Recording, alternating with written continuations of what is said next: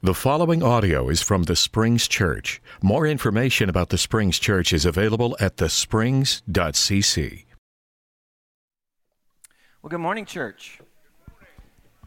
I just want to say, if you are a regular attender here, if you are worship with us, or if you're visiting, if you visited several times or the first time, or if you're joining us online, we want to say welcome.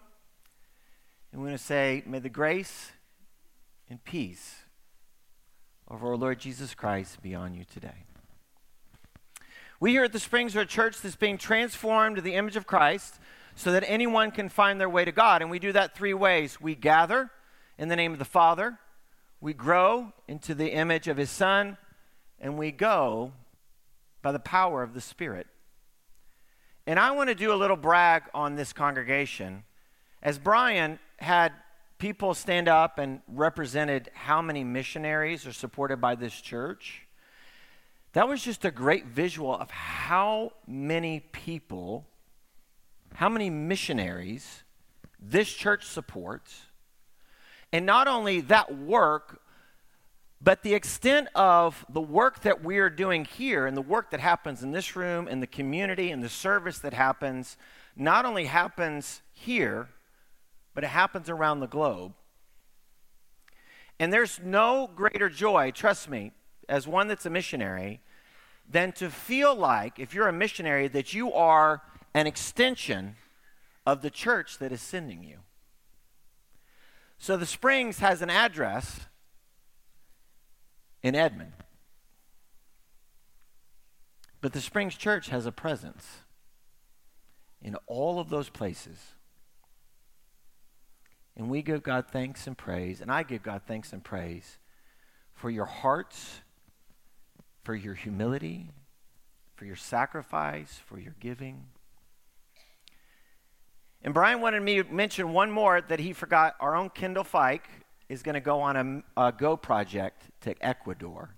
And so that's one more person in one more place that the Springs is sending our own out into the world.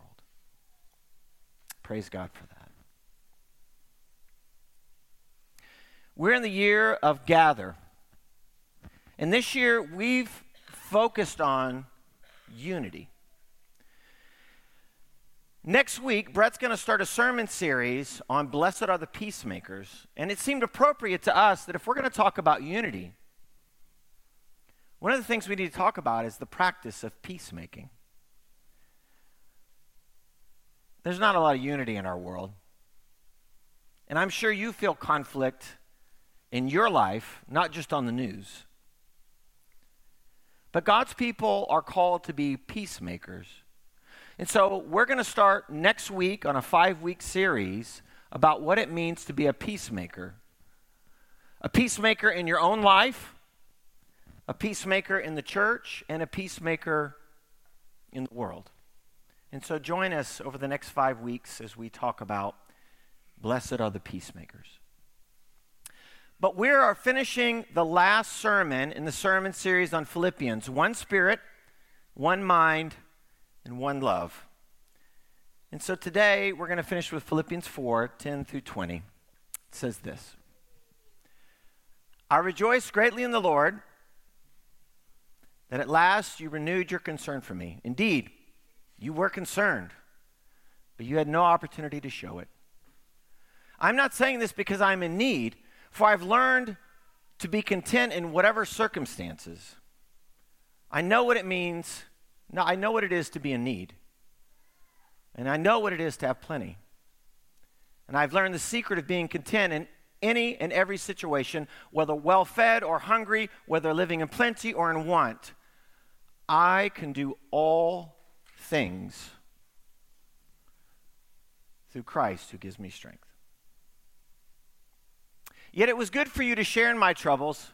Moreover, as you Philippians know, in the early days of your acquaintance with the gospel, when I set out from Macedonia, not one church shared with me in the matter of giving and receiving, except you only. For even when I was in Thessalonica, you sent me aid more than once when I was in need. Not that I desire your gifts What I desire is that more be credited to your account. I have received full payment and have more than enough. I am amply supplied. Now that I have received from Epaphroditus the gift that you sent. They are a fragrant offering, an acceptable sacrifice, pleasing to God. And my God, all your needs according to the riches of his glory in Christ Jesus, to our God and Father, be glory forever and ever. Amen. Let's pray. God, as always, we give you thanks for your word. For we know that we can't live on bread alone, but we need your word. The word that created the universe. Thank you for your word. So as we gather around it, I pray this morning for ears to hear. Open our ears. Open our hearts that we may follow. Give us lives and bodies that will obey. God, I ask for the gift of preaching. It's in the name of Jesus we pray. Amen. Many of you know this guy, Tim Tebow. Tim Tebow is a football player, or was a football player, that played for the University of Florida. And Tim Tebow was very famous, still is. He played for Florida between 2006 and 2009. This accomplished a lot. He set records. He was the Heisman Trophy winner his sophomore year. He made the cover of Sports Illustrated, as you can see right here. He was a national champion. Tim Tebow accomplished a lot. But he was famous not just for his accomplishments, but he was also famous because he was a Christian. And people took note because he did all of these, accomplished all of these things, and he always gave credit to God for his accomplishments. And his mantra was the very thing that is written underneath his black eye patches right here. Philippians 4:13. I can do all things through Christ that gives me strength.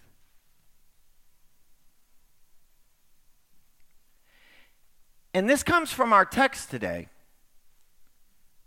So in Philippians 4:10 through 13, Paul says this, I rejoice greatly in the Lord that at last you renewed your concern for me. Indeed, you were concerned, but you had no opportunity to show it. And I'm not saying this because I am in need, for I've learned what it means to be content in whatever circumstances. I know what it is to be in need. I know what it is to have plenty. And I've learned the secret of being content in every situation, whether well-fed or hungry, whether living in plenty or in want. And this is it. Philippians 4:13. Here's the secret. I can do all things through Christ that gives me strength. Actually, our text is about something we've already talked about this morning. It's about missions a little bit. It's about giving and receiving. Paul's talking about, hey, you had a concern for me. You helped me in my mission work. In fact, you're the only church that did this. And you did it multiple times. But this text is just not about giving and receiving money. Paul is using this giving and receiving of money and supporting mission to illustrate the very thing that he's been talking about the whole time in Philippians.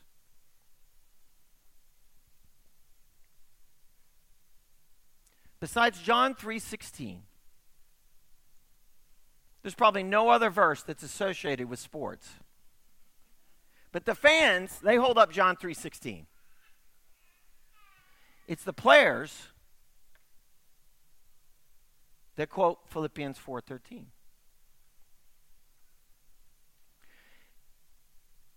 And as much as I appreciate Tim Tebow in the witness he gives, here's how Tim Tebow is thinking about this passage. Tim Tebow is thinking, I can do all things through Christ who gives me strength, and Christ gives me strength to win, to accomplish, to achieve, to grasp, to take hold of. Those are all good things. And what I really appreciate about Tim Tebow is that, yes, he's given me strength to accomplish all of these things, and he gives glory back to God, and he's right to do that.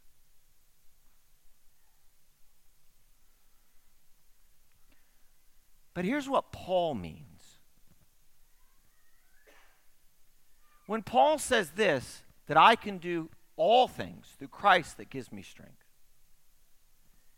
he's saying I can be content.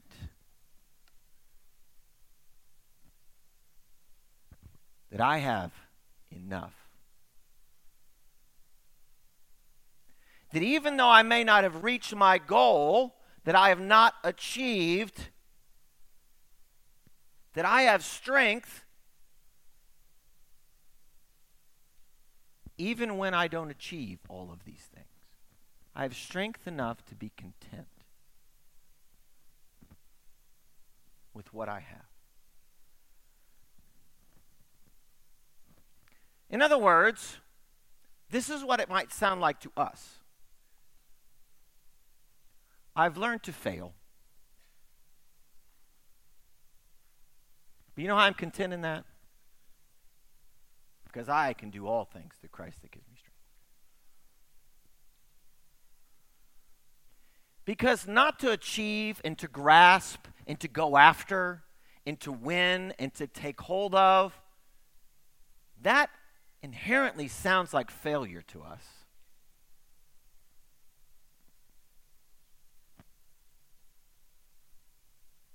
It's really hard to achieve something. It may actually be harder to fail at something. It's harder to deal with.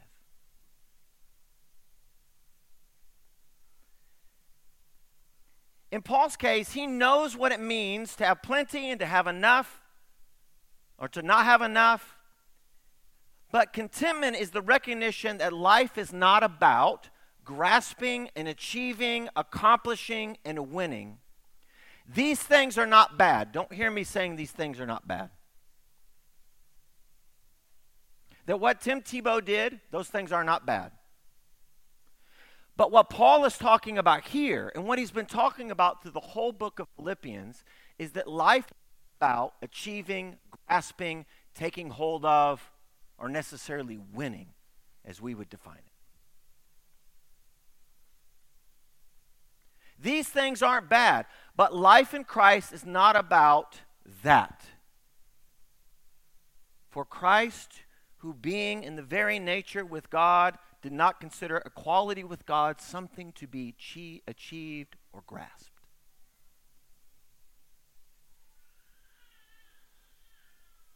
Life is not about grasping or achieving. And this is perhaps our greatest temptation. Because we live in a merit-based society, achievement society, and a progress society. I mean, you feel it all the time, and I even teach my kids about this. And this is not necessarily a bad thing. You want to achieve. You want to get a good education, right? As they're not paying attention to me. Good grades. You want to get a good job. You want to try to be successful in what you do. You want to be the best parent you could be.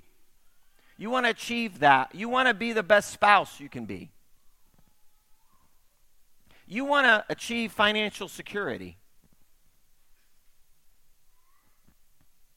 All these things are good things.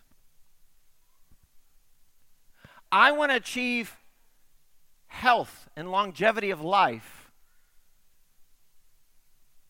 So I'm going to do that by trying salad with, with tomato and a cucumber, and so I can live longer, achieve that. All of those are good things. But the greatest temptation is to think that life is about achieving all those things.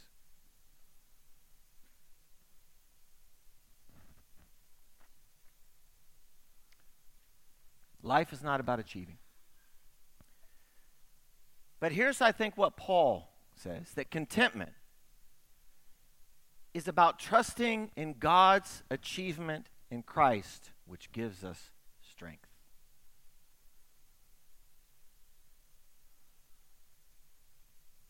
So it's not just about achieving being a good parent.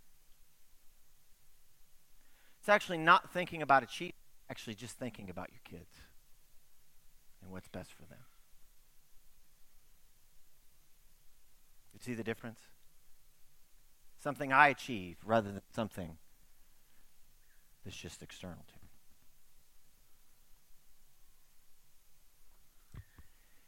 The Roman world is about achievement. Now, maybe not achievement exactly in the same things or in the ways we think. They're an honor-shame society. So one of the things they want to achieve, and we've talked about this, is honor. But the other thing that an honor-shame society is about, it's about relationships. And relationships work in a particular way in Philippi, in a Greek-Roman culture. That relationships are often used to achieve things. Now, this is what's called a patron-client society. So, here's how it works. Not everybody's equal.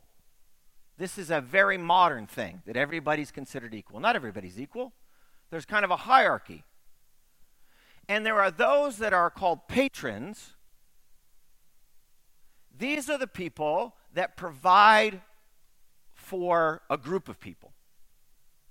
So there may be one patron, and they provide for the group. They're usually the leader, or they're the ones that have the resources. They provide. And the ones that receive are called the clients. And how this relationship works, it's called a relationship of reciprocity. And it's the reciprocity is this fancy word for you scratch my back, I'll scratch your back. So they're using these relationships. By the way, this is not foreign to us. We do it a little bit differently, but it's the same thing.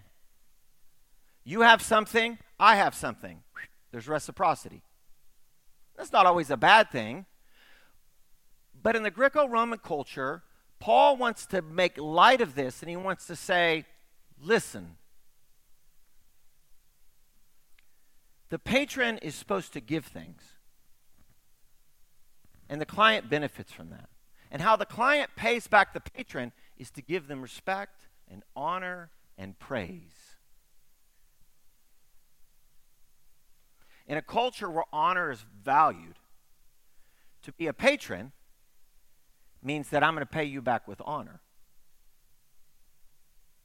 And if I don't honor you, you may keep something from me.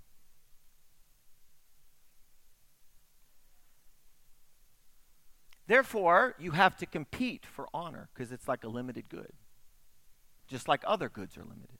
So this is why you see in the Gospels, particularly the Gospel of Matthew,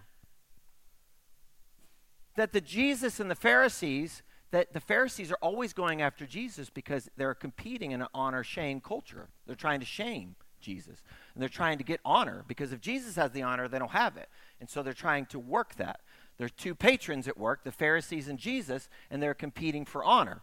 Although I'm not sure Jesus is competing by the same rules as the Pharisees. But that's a different sermon series for a different day. But there's two ways that you can get honor. You can be right, and the Pharisees tried to argue with Jesus to prove themselves right or more honorable. We're more right. Therefore, people should listen to us and honor us. Or two, you can get honor by looking better by comparison. So they try to shame Jesus, and they say, why does he eat with tax collectors and sinners? You remember this from the Gospel of Matthew? He's always asking, why does he eat with these people? And why does he do this? And why does he? They're trying to shame Jesus to make themselves look better.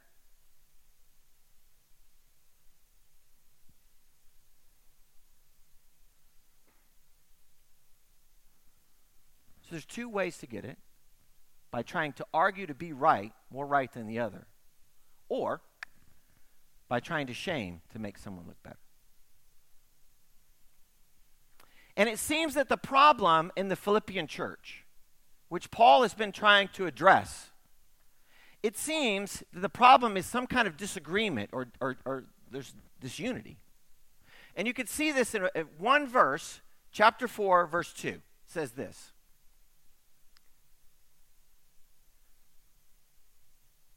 There we go. I plead with Euodia, and I plead with Syntyche to be of the same mind in the Lord. Do you hear Philippians 2 in that? Be of one mind, one love, one spirit. He does all this work, then to plead with these two women to be the same. Now, we don't know much about these women, but they seem to be key figures in the church. In other words, as someone told me, hey, when you go to a church, when you work in a church, in a new church, figure out who are the mama bears of the church.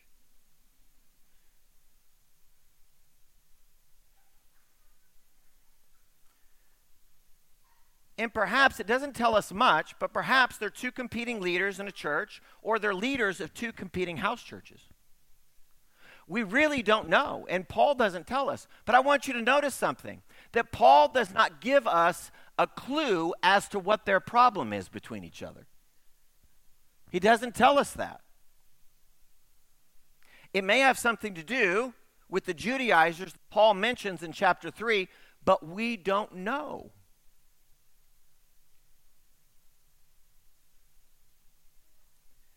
And I think this is what it tells us, is that Paul is not primarily concerned about the topic of their disagreement, as important as that topic may be. It seems maybe they're competing for honor, they're competing to be right, and his concern is not who gets the honor or who's right. His concern is them, not their topic. Do you see the difference? Because he says both their names are written in the book of life.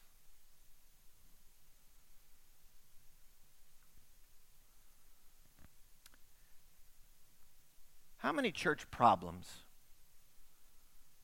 and divisions happen out of a fight about who does church right? Anybody ever heard of a problem in the church? Can I get an amen, Monty? Or a fight about how to accomplish this or that in the church.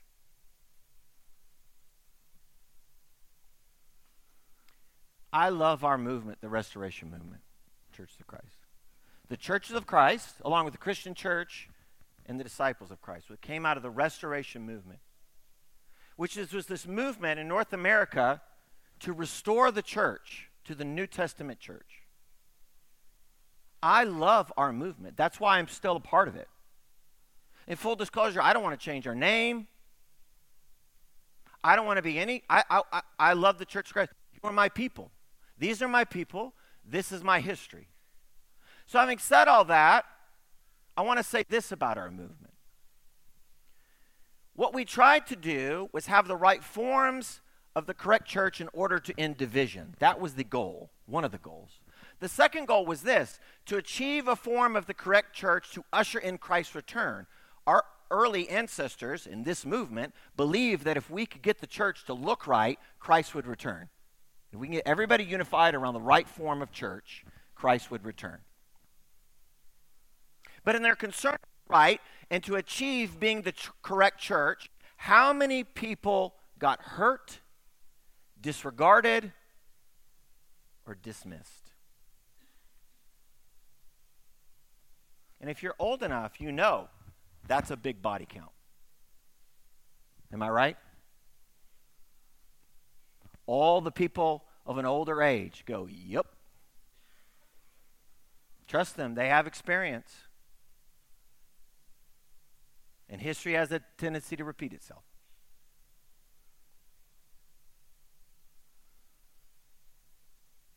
Let me say this. I serve as an elder, so I'm with the elders of this church quite a bit. I want to brag on them.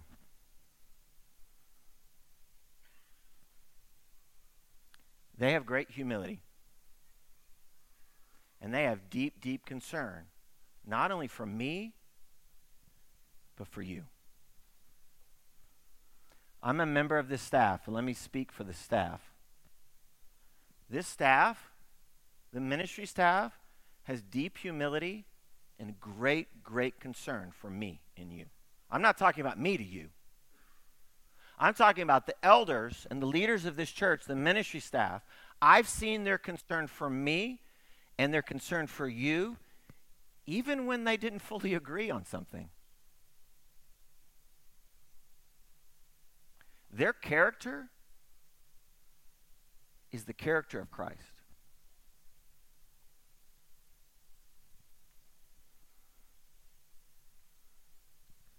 Concern is a big word in Philippians. This is a key verb in Philippians. So Philippians 2, verse 2, have the same concern, one mind, one love, one spirit. Philippians 2:5, in your relationships with one another, have the same concern as Christ. Paul, when he mentions these two women, he doesn't bring up the topic they disagree with. You know what he's concerned about? He's concerned about them and their relationship with each other and the church. Here's what Philippians says we should be concerned about. Relationships. Contentment is being concerned with the right things. And Paul's concern is for the relationships in the church and for his relationship with the church. You are concerned about me, he said. And so Philippians 4:14, yet it was good for you to share in my troubles. Moreover, as you Philippians know, in the early days of your acquaintance with the gospel, when I set out from Macedonia, not one church shared with me in the matter of giving and receiving except you only. For even when I was in Thessalonica, you sent me more aid than once when I was in need. More than once when I was in need. Not that I desire your gifts. What I desire is that it be credited to your account. You shared in my troubles, he said. You're concerned about me. Their concern is not their own need. Paul's need for money or the church's need to get honor. They're not grasping for honor from Paul, and Paul is not needing their money.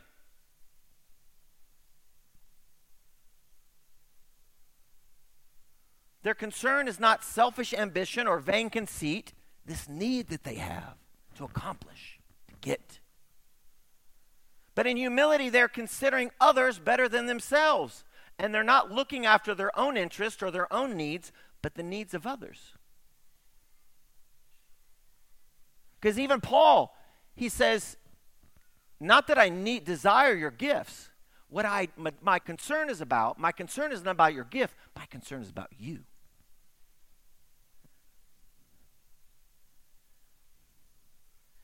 Your concern is not to give me money so that you get great honor. You're actually concerned about me.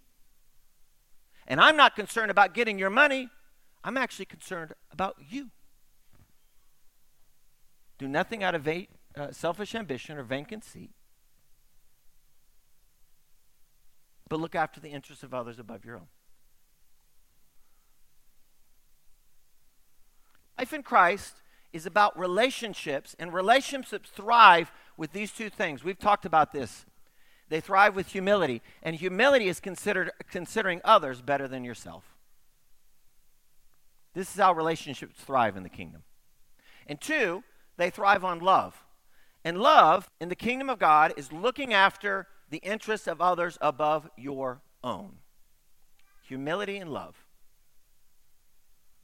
Therefore, Paul can say this in 18 through 20.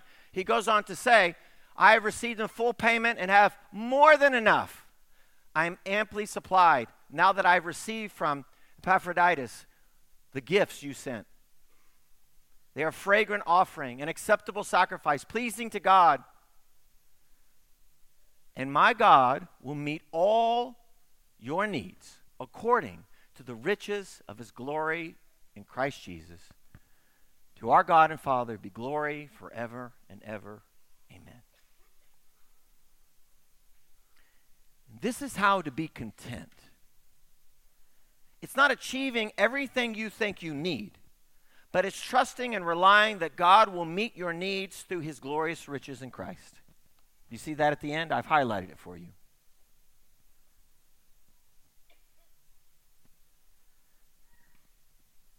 He's giving us a sermon, a lesson on what relationships look like in the kingdom. How to be one.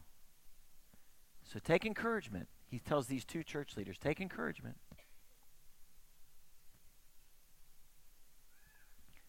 Because Christ has shown them and has shown us how to be content or how to be strong in the kingdom.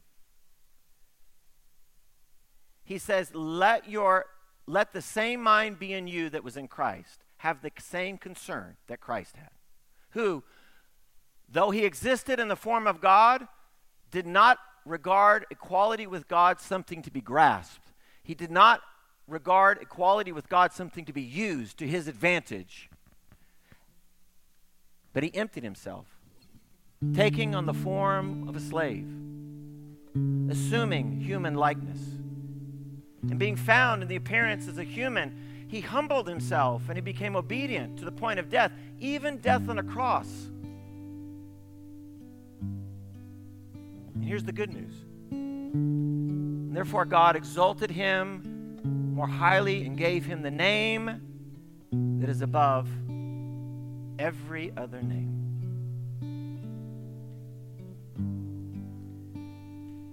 He said patron-client relationships, that's not how we play here. Because the word patron, that word is actually from the Latin that means father. The pater, the father. And what he's saying is that God is the patron, the Father, who will provide what you need through Jesus Christ. You can consider others better than yourselves because God will provide. You can look after the interest of others above your own because God will provide. God is the patron, the Father, who will provide the patience, the love, what we need to be one mind, one love, one spirit. We are his people who give honor through our unity in Christ Jesus. To our God and Father be glory forever and ever. And the whole church said, amen. Let's stand.